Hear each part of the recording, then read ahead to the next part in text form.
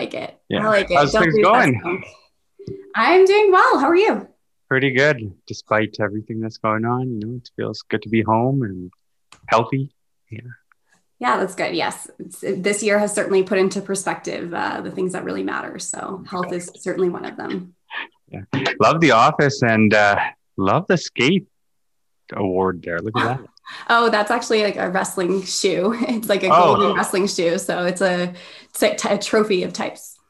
oh, nice. Because you were an Olympic wrestler or Yeah, that's in right. Canada. That's right. Yes. I was Olympian in 2016 for wrestling. Wow. Do you miss it at times? You know what? I feel like politics is actually a very good substitute for wrestling in a lot of ways. It's very similar, the sport world and politics. So, I do miss it. I'm still very involved. I sit on the board of directors of Wrestling Canada, and I'm involved in the COC Athlete Commission, which is the Canadian Olympic Committee. So I'm not very far from sports, still very involved. But I like the zebra that you have in the back of Thank you. your Yeah. office. Looks Yeah. good. Now, how did you get into the political arena from wrestling? That's a pretty cool journey. Yeah, I guess. I mean, there certainly was a gap between my competitive days and getting into politics. But yeah, I grew up in the sport world and spent quite a bit of time going to being involved in sport. And I'm a Ward 3 resident, a volunteer in the area, and as I mentioned, a board member with lots of different sporting organizations. And I also have a master's degree in psychology and in public policy. And that's really where my love of cities kind of started, was in that work. And my master's thesis specifically looked at how Albertan municipalities are regulating certain tech platforms and how that can affect the revenue that they can generate. And I've been following City Hall for a very long time now, always with great interest. I think a lot of people focus on provincial and federal politics, tends to take up all the oxygen in the room. But what happens at the city level is very interesting, has a huge effect on our lives. And it's just a space that I always knew that I'd want to be involved in. No, absolutely. Have you found that this time around it's going to be a tough run despite so much that's going on in our world? I think politics is always an interesting space, and I do think that this is a crossroads for Calgary. I think this is a very important election because we do have at least 7 seats turning over on council, which is something that you don't see very often. A lot of incumbents will run over and over and over again. So the fact that half of council will be new, I think presents a real opportunity for citizens and for Calgary. I also think we're at unprecedented times with the pandemic, with the economic downturn, with the, building the type of future that we want to see in this city. So I think it's going to be difficult. The race, I'm in an open race, which means there's no incumbent. So there's going to be a lot of candidates who get in the race, more so than when there's an incumbent. There just tends to draw more candidates in. But I think that's a good thing for democracy. It gives people an opportunity to really engage about city politics and city issues. And anytime someone wants to do that, I'm game. So you're ready to bring in the sharpshooter, aren't you? Yeah, I mean, I have a real passion for the issues, and I think that I can bring a different perspective to council. And so, yeah, I'm ready for the race. So, I mean, we get into this. There's a lot of challenges around mental health and addiction. How do you see yourself helping this cause that's going on? Because it leads into the category of homelessness. And, we spend 85% of the budget on 6% of the homeless population, yet we're still seeing about 1,600 or so individuals, Calgarians, that are homeless consistently out there year after year. How do you kind of tackle that? Yeah, homelessness is a big issue. It's very challenging. And I think that it's something that actually needs to get addressed both by the city, but also nonprofit partners. It's something that is with buy-in from the provincial government. And there's so many factors that actually lead more into homelessness that the city can have a big impact in, beyond just like the budgeting that you do give for things like affordable housing, which are really important. But there's solid research showing that, the regulatory environment around housing, which is something that the city has a lot of control over, does affect homelessness. And so making sure that, people can get into affordable housing, and that's something the city has a lot of control over how difficult is the regulatory environment. that's something we need to be paying attention to. 100%. I think also addictions and mental health resources and support is something that we have to invest in as well. And all of this is exacerbated by the downturn in the economy, right? So when people don't have opportunities and jobs, it's a lot harder to, like, these issues get exacerbated, essentially. And so one of the big things that I have always been a proponent of is this idea of a social safety net. And it's something that in Canada, we have a social safety net for this exact time, for when the economy gets bad. We have the social safety net that's there to be able to catch people and provide supports. Mm-hmm. I'm not in favor of getting rid of the social safety net in difficult economic times, because it really does beg the question of why we would bother investing in it at all. And so, I think in these difficult budgetary times and with a pandemic, people are always looking for something to cut. And I don't think it can be the supports for marginalized people. I don't think it can be the supports that are meant for people who are most vulnerable in our society. I was going to ask you about affordability of inner city densification versus suburban growth. Man, you're bringing up one of the probably most hot topics and dynamics of city council, which is this inner versus outer city divide. So there's lots of divides you'll see on council, right? The more progressive versus the more conservative folks. But the inner outer city tension is one that I think is probably the most interesting. And it's one of the most politicized as well, right? So is it growth or is it sprawl? That's the question. And depending on who you talk to, you'll sort of get different answers. And I think what I will say is that as a city, we have to look at densifying. We can't, obviously just always continue to grow. And especially for some of our higher level strategic reasons of like climate resilience and making sure that we're building a city that's ultimately sustainable, not just in terms of our climate targets, but also in terms of just financing our city. That's something we have to be mindful of. But I think one of the things that people don't always realize is about outer city or outer perimeter wards is that a lot of the development that needs to happen in this area will only happen with growth. And so there are very specific challenges with orphan pathways in Ward 3. People who live in Hidden Valley, they can only turn out of Hidden Valley this one specific way. And a lot of those business cases are packaged in with growth. So when we get more growth in the area and we build more development, we will be able to remedy all of these. So I think it's going to take a little bit of a rethink of how we prioritize spending within the city. And I think the other thing is councillors have to go into the job, not just with this understanding of like, I'm representing Ward 3 and that's all I care about. You have to care about the city more broadly. And I think you have to be able to go to other wards and really understand the dynamics of what is going on there so that we can adequately assign our resources and be more fair to each other. Because if, a Ward 7 or Ward 8 councillor is going to have way different dynamics and challenges than someone who's on the perimeter of the city, like Ward 3 or Ward 2 or Ward 5. And I think if we did a better job of actually understanding, like, what are the challenges, what are the, incentives that are going on here, that we could potentially work towards better solutions. And one of the reasons I decided to run is I do think there's so much polarization of issues across City Hall right now. And I don't think there's enough empathy and understanding of the fact that we all are facing somewhat different competing priorities. And we have to find a balance of that.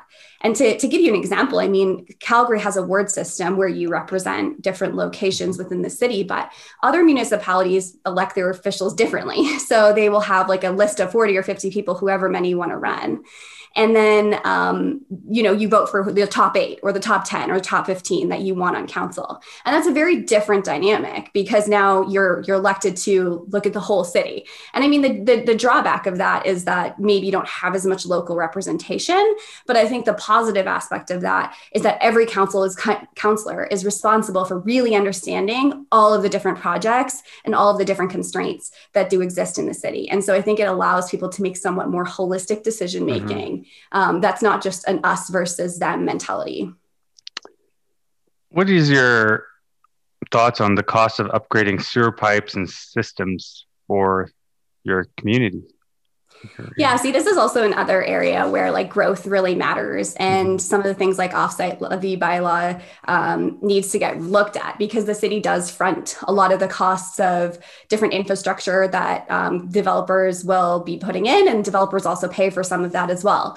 And so I think really looking at that structure and making sure that we can financially afford to do it. I mean, coming back, and everything is connected, coming back to your earlier question about homelessness, right, is making sure that people can get into affordable housing, at like market-based affordable housing is not like affordable housing programming, but a lot of that, the reason why the city has continued to sprawl is that's partially also what makes housing affordable in Calgary. Right. So compare that to Vancouver or Toronto, where they have like a lot more restraints on where they can grow. That does jack up the price of living. Right. So young people get totally costed out of the market. It puts up like an upward strain on prices, which then does trickle down to have additional social effects on things like homelessness. And so there's no easy answer to these things. Mm-hmm. I think we all know that we can't sprawl indefinitely. We need to densify the city, but densification is also a very tricky subject as well, because I'm sure you've been watching the news around a bunch of different topics related to development within the inner city. And where you put that development, and how that process and engagement goes with citizens is often very controversial. Yeah. And so I think a lot of that gets stoked as well by councillors either being, appealing to the people who are most resistant about change, or appealing to folks who, are most hopeful and optimistic about what the future of Calgary can look like. What are your thoughts on the issue surrounding defunding the police? That's a great question.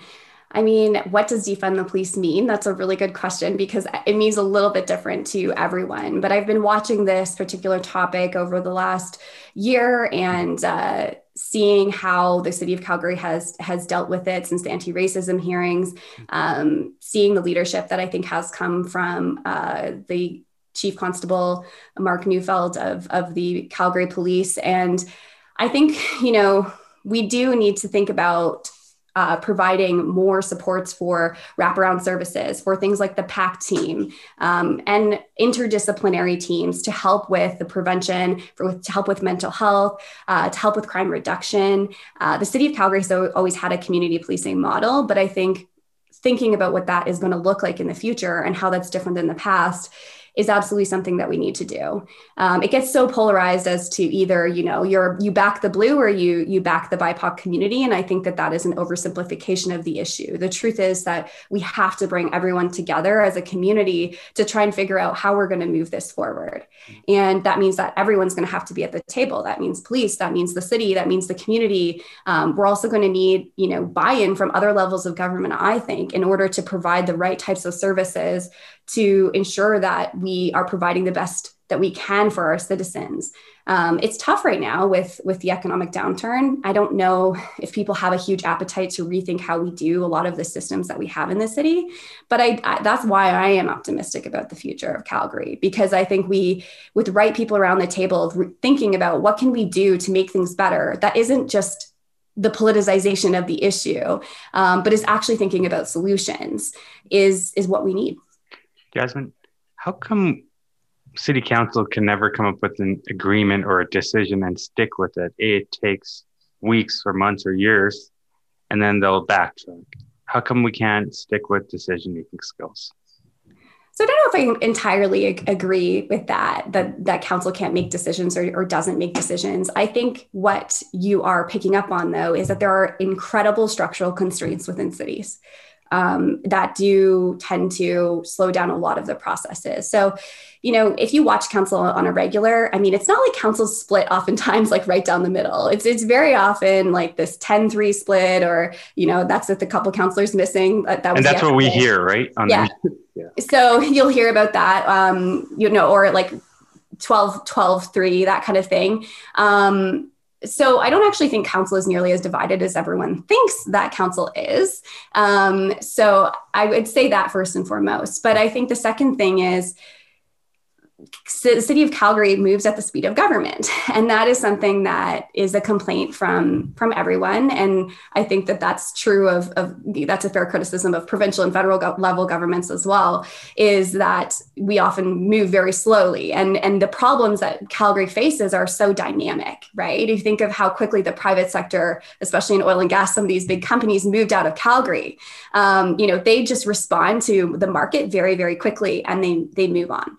What's challenging about operating a city is that we don't have necessarily prices the same way to inform decisions. Right. And so I think sometimes council does miss the mark on what citizens actually value because they don't have the same pricing mechanisms to give them those same clues. Mm-hmm. And so sometimes you do see, and you've seen this at the provincial government level too, that they'll take a stance on something and then they kind of get all this negative feedback, like, no, don't do that. And then they will walk things back.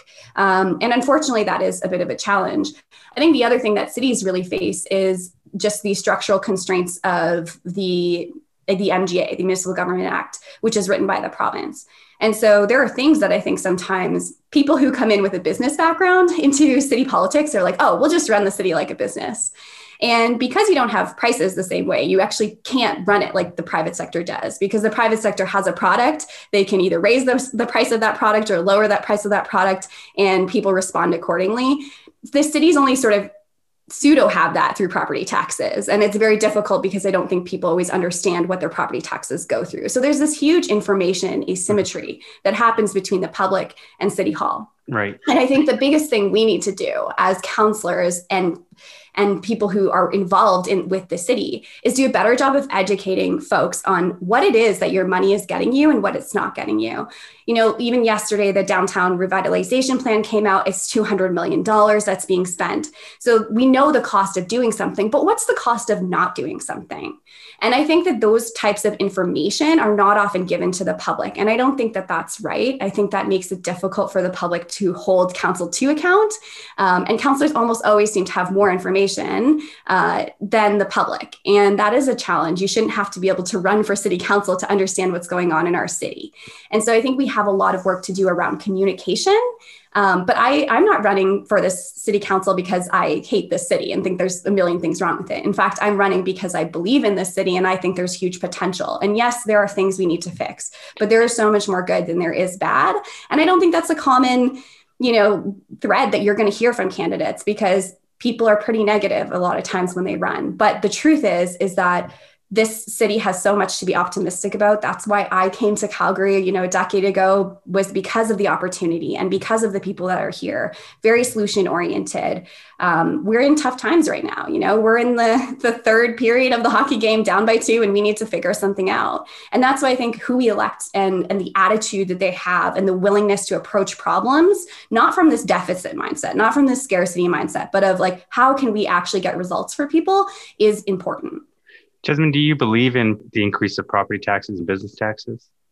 So the property tax system in Calgary is a very difficult situation right now. And some of this is structural and some of this is inaction on the part of City Council. So I'll try and break it down by those two categories. So the structural element is that we did build a city, and this is on every previous council. This is sort of on every private sector partner. This is on all of us. We built a city that really relied on our downtown core, that had a very strong corporate sector, and we were able to rely on them to pay a big portion of the property tax base that gave us great services for a very low price. And then the global collapse in oil prices changed all of that. And a lot of these companies left. They respond to the market, right? They leave really quick. They know that there's no money to be made here, and a lot of them left. And what that did is it made it so that a lot of the small businesses that were here in the city had to pick up the property tax tab for the non-residential sector. And the residential sector has, received some small increases, but largely has remained untouched. And I think the challenge is that City Council was warned about this long before it became an issue. So asset owners in Calgary, who are also asset owners in other cities, sort of pointed out, hey, this is going to be a big problem for the city. Like this, we probably have built something that is unsustainable here. We need to fix it. And I think when times are good, we've seen this at all levels of government. People don't make the changes that they need to make. And then when times are bad, it's very desperate. And so in the non-residential sector specifically, the property tax prices that people are paying are unsustainable. And especially with the pandemic, people have no form of income, and then property taxes have been really high. And the council has tried to use the PTP, the phase tax program, to provide one-time relief to the non-residential sector. The problem with this is that they've created like a situation that's, you might have heard of this bow wave. And what that means is that essentially if you don't collect property taxes at the rate that you're supposed to for a year or even 2 years, once you finally do collect at the appropriate rate, it'll be an even bigger price jump that people will have to pay.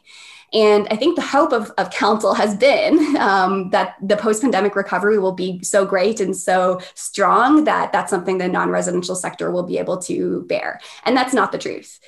We need to have reform on the property taxes. It's not going to be popular. I think that quite frankly, this current council that is coming in has been sort of set up to be in a very, very difficult situation, no matter who's elected, whether you elect me or you elect someone else. That is the truth. So we also see business owners running for city council in record numbers, I think, this time around, because they are frustrated with the fact that council hasn't, addressed some of this stuff in a truly structural fix. And so they're coming in to do it. And so my priority is to just be very mindful as a ward that is predominantly residential, is that we do our best to protect the affordability of housing in this area and of the livelihoods of people in this area, because businesses, of course, have really struggled, but so have, who works in businesses? People. And those people have really struggled as well.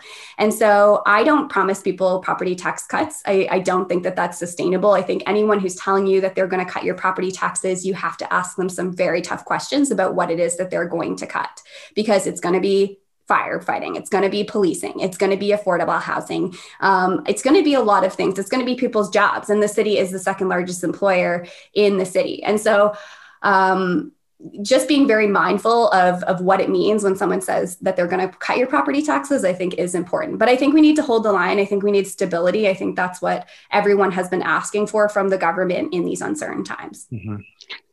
Calgary is built on the backs of small business and entrepreneurs. They're the ones struggling the most, I would say, to be honest. Being elected into government, we feel as Calgarians that a lot of the decisions are made by you guys, but you guys have a job. You guys have a safety net. When you take away and shut down businesses, you now start affecting the livelihoods of moms and dads and hardworking Calgarians. How do we find a balance here? Or what is and there's two extremes, and I'm with you on this, Jasmine. There's the safety and health of people. And then there's this financial crisis going on. It's like, where do you start? It's a great question. And you're absolutely right. It is the small business owners, it is everyday citizens that contribute to keep our city going. And so I think there's two things I'll say. First and foremost, you need to vote. I think that is the biggest power that you have as a citizen. And like I said, this is a historic election. So do your research and find a candidate that you think is going to reflect your values. So that's the first thing. The second thing, I think the colossal failure that we see across the entire Canadian landscape is the inability of cities and provinces and the federal government to work together. So if you watch the provincial government, they will, take every opportunity to take shots at the federal government and how they're not, doing the right things to support the province. But then you turn around and look at the city, and the city does the same thing with the province, right? They say, you're not giving us the right supports that we need to be able to. It's a blaming game. It's a blaming game, but guess who suffers? Calgarians, if we're looking at our city. Exactly. So how do we get ahead from this? Exactly. I think it always does trickle down to affect the average person. And so I think what I would say is that we need governments that are ultimately collaborative. We need to remember, and this is one of my founding principles of why I'm running, is that there's only one taxpayer, right? Like, it doesn't matter whether you're paying provincial taxes, federal taxes, municipal property taxes. It's all like the same group of people that fund our society. It's you, it's me, it's our neighbors. And so the infighting that sort of happens, that sort of we're going to blame the provincial government for this, or we're going to blame the federal government for this, is actually not really productive, because I don't really care if I have to pay through this through my federal taxes or my property taxes. I just need to get the right value. And I think because of political differences, you see people being unable to work with others.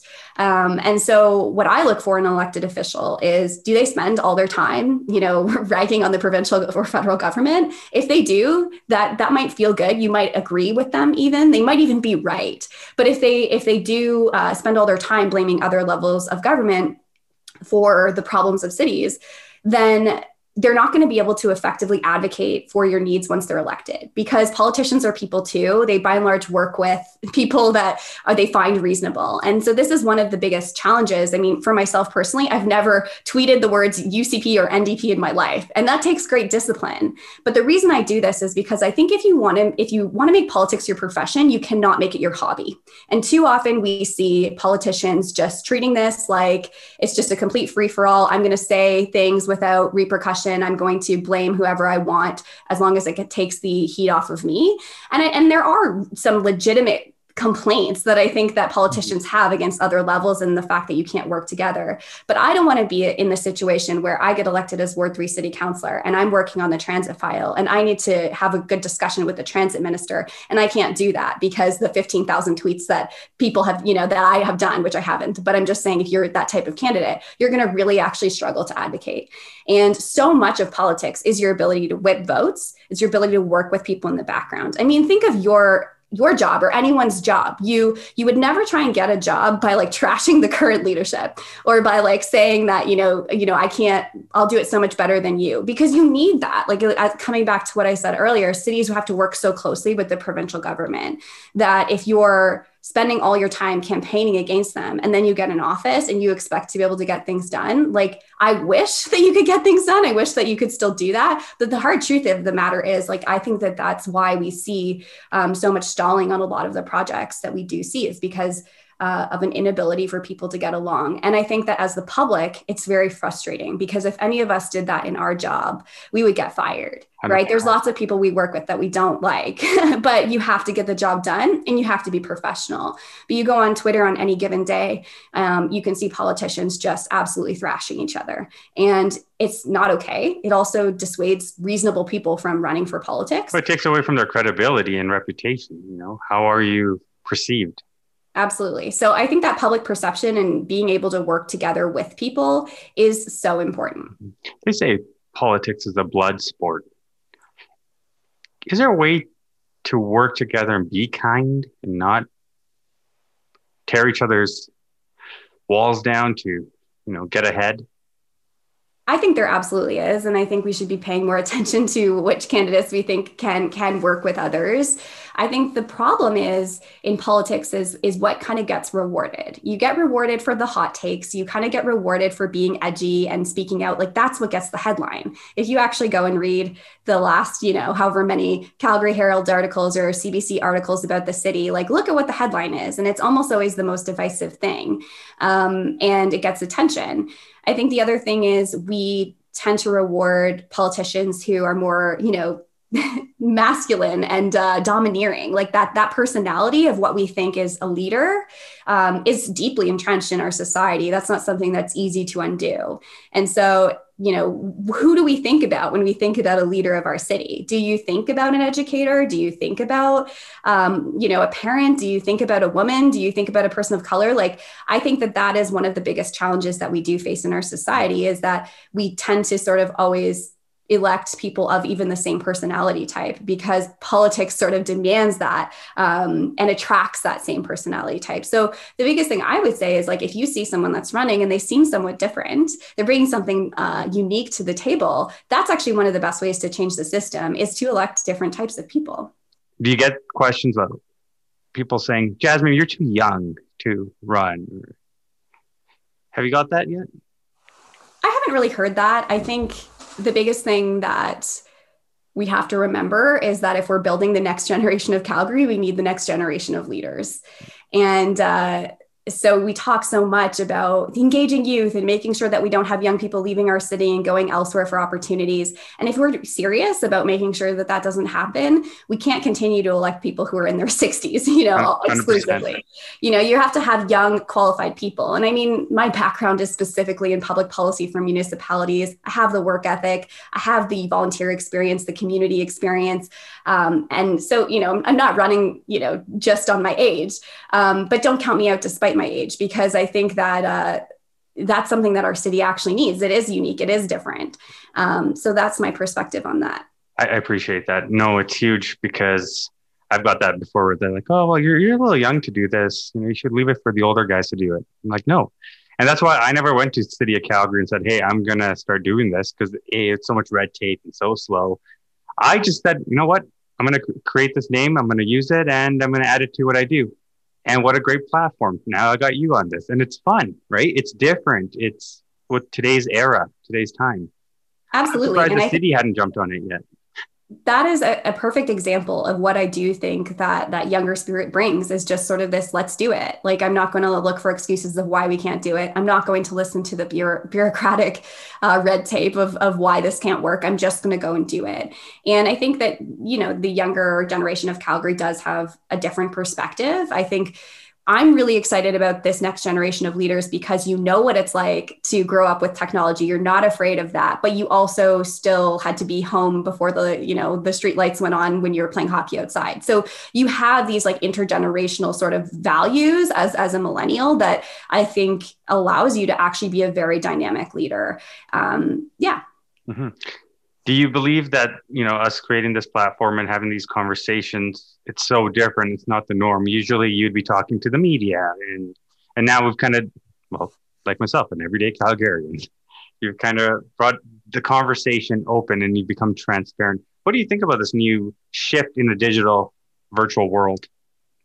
We need that. Everyday Calgarians having everyday conversations.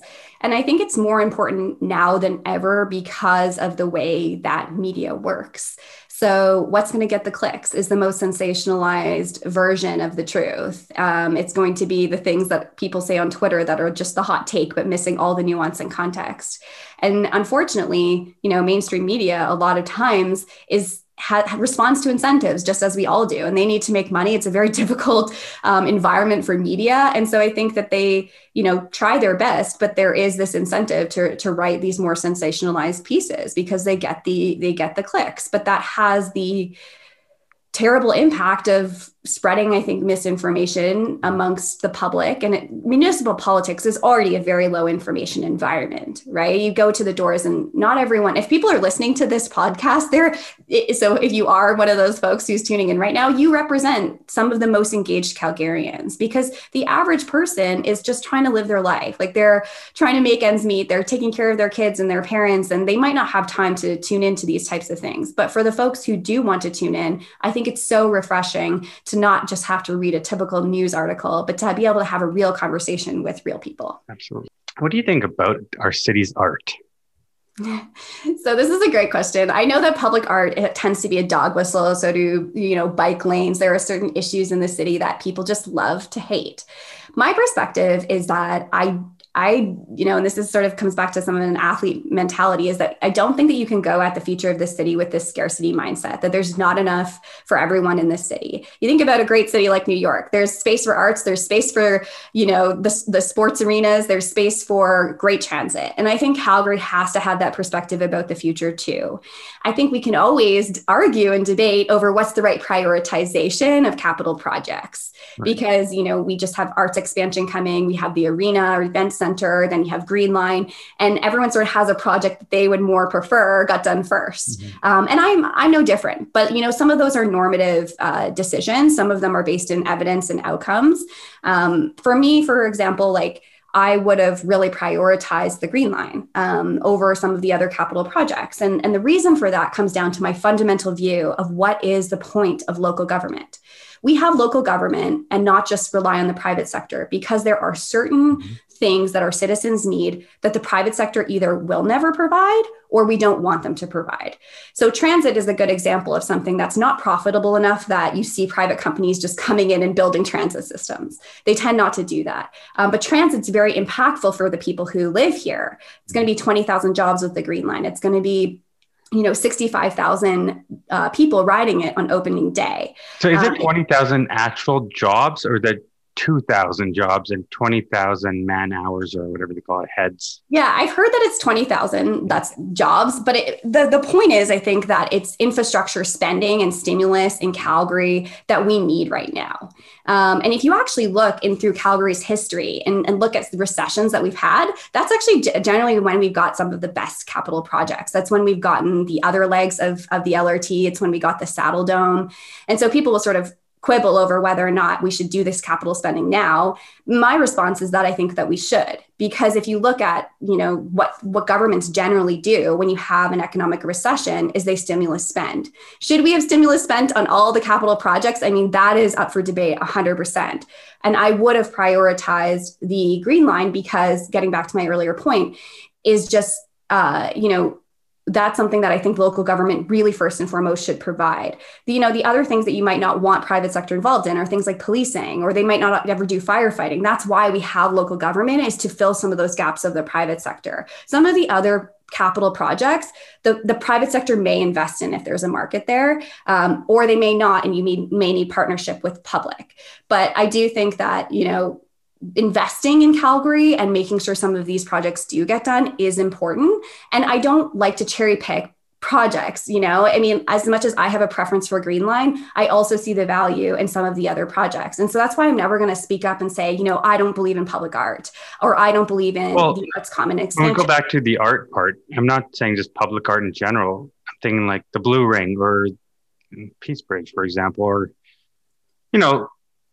off Stony Trail on 16th, there's some irons sticking out, wrought irons, and none of them were locally made. They're not Canadian made. How does this make logical sense from decision makers from the city council to say, hey, yeah, we want this. Yeah, you want to look great globally and all that, but you're not even helping your own backyard. If you don't put on your own oxygen mask, you can't take care of anybody else. If you spend money here, it stays here. Most oftentimes, I don't know where the logic is to spend the money and get a company from Germany. And it wasn't cheaper. So say the Blue Ring, it's already been repainted it once again blue. So it's not quality. The other thing is this: Alberta's got the best tradesmen, welders, pipe fitters. You don't think we could have made a Blue Ring if we really wanted that? I absolutely agree with you on that. But to put it in context, the Blue Ring was built in 2013. And since then, we have done like a ton of looking at arts programming and to see how we can do this better. Because I think the biggest mistake that council made at the time was, deciding on these projects and not having that local, enough of a local influence, like you're saying. Since then, as of 2017, the arts funding was paused and the whole program was revitalized. And so now it's done by an external organization to prioritize how we're going to spend arts funding and making sure that it does have exactly some of the things that you're raising, because I think you're right to be frustrated about it. That was a big conversation in the 2017 election as well. But I think that frustration from citizens has in some ways been addressed and implemented. So how about this, Jasmine? If it's been addressed, how come local artists and murals and whatnot are not getting paid $483,000 or whatever US they're getting paid? They get maybe $1,000, $2,000 for a mural. So I think that, again, like that is going to be something that is addressed, because I don't think it's something that council should be able to decide, like what is the going rate for a local artist. Like that's something that needs to be informed by the arts community, by the standards that are set there. I do think you're absolutely right that we don't do enough to partner with our local, like especially music scene. Like that's another area that I think that the city shouldn't necessarily be meddling, but can better incentivize partnerships. So for example, if you provide some kind of benefits to businesses, but you do it on a contingent that they have to have local artists like play there, like that type of solution and thinking and incentivizing from the public sector, I think is important. What I don't believe we should be doing is seeing our role as designers of exactly what the city should be doing and being so prescriptive about it. Like I see us more, and certainly the type of candidate I will be is as a gardener. Like, let's make this situation in Calgary, the soil in Calgary, so to speak, as fertile as possible, and then allow things to grow in a more organic way, in a way that is more community focused and oriented. But there is a huge mural as well in Ward 3 that the local advocates and community association have been working really hard on. And so I think there's a ton of space for improvement within public art, but I also don't really agree with the way that I think public art has been politicized. What is your thoughts on the city strategy and its guide? And do you believe we should wait till the new city council is elected to decide on the what the city guide is. Are you talking about the guidebook for great communities? Guidebook, yes. Okay, yeah. So that's a good question. I think there's so many plans that the city has, right? So you think about Imagine Calgary, you think of a climate resilience strategy, you think of Guidebook for Great Communities, municipal development plan. There's so many different plans that the city has. And I think one of the big challenges that I have seen with the guidebook is that we absolutely need to bridge between the municipal development plan and local area plans. Like, I don't think people are not, aren't okay with some of the plans. I think the challenge is that the city has sort of a trust us mentality sometimes. And I don't think that the public trusts the city with land use planning and consultation. So the city, I think, does public consultation, but the perception from citizens is that it's sort of checking a box. Like, do you actually care what we think? And the truth is, if you look in all this sort of strategic level plans that I just mentioned, the direction that the city is heading is very clear. And so the land use planning to fall in place with that and the details of that and getting that sorted out is something that I think on the day-to-day really is we need to address, because there's a lot of frustration around the way that development happens. And it's a little bit different, obviously, in the inner city than it is in Ward 3. But we do need to have better citizen engagement. I don't think we can just have a just trust us attitude. I think people do bring very valuable amendments. I tuned into the entire guidebook of great communities. The Zone A, Zone B issue. I don't know how closely you followed it, but I think people have really legitimate concerns and feedback that council needs to incorporate. But does that mean that we can't have guidebook for great communities? No, it just needs further amendments and engagement with people. So. Thank you, Jasmine. Now, just to end off here, how many of you guys are there in Ward 3? I believe right now there's 4? 6. 6? Yeah, I think 6 or 7. Yeah. When you look at your other candidates, why do you believe your area should choose you over them? Yeah, that's a great question. I mean, I'm going to focus on the value that I bring. I think one of the most toxic things that we see in politics is sort of like, oh, don't vote for them because, and tearing other people down. That's not the type of politician that I will ever be. What I will say to folks is that I think that first and foremost, we need a people person to be able to be the person for Ward 3, because so much of your job as a counselor is meeting with folks and understanding the issues. So I bring that to the table. The second thing is a true understanding of policy and of governance, because people will tell you, oh, you just need this corporate skill set. And look, I have corporate experience, but that's not enough. Like, you have to genuinely understand the true legislative constraints that exist for cities in order to be able to advocate and get things done through the channels that are so prescriptive and difficult to navigate. So I think the policy background that I have, specifically in municipal policy, is a real asset.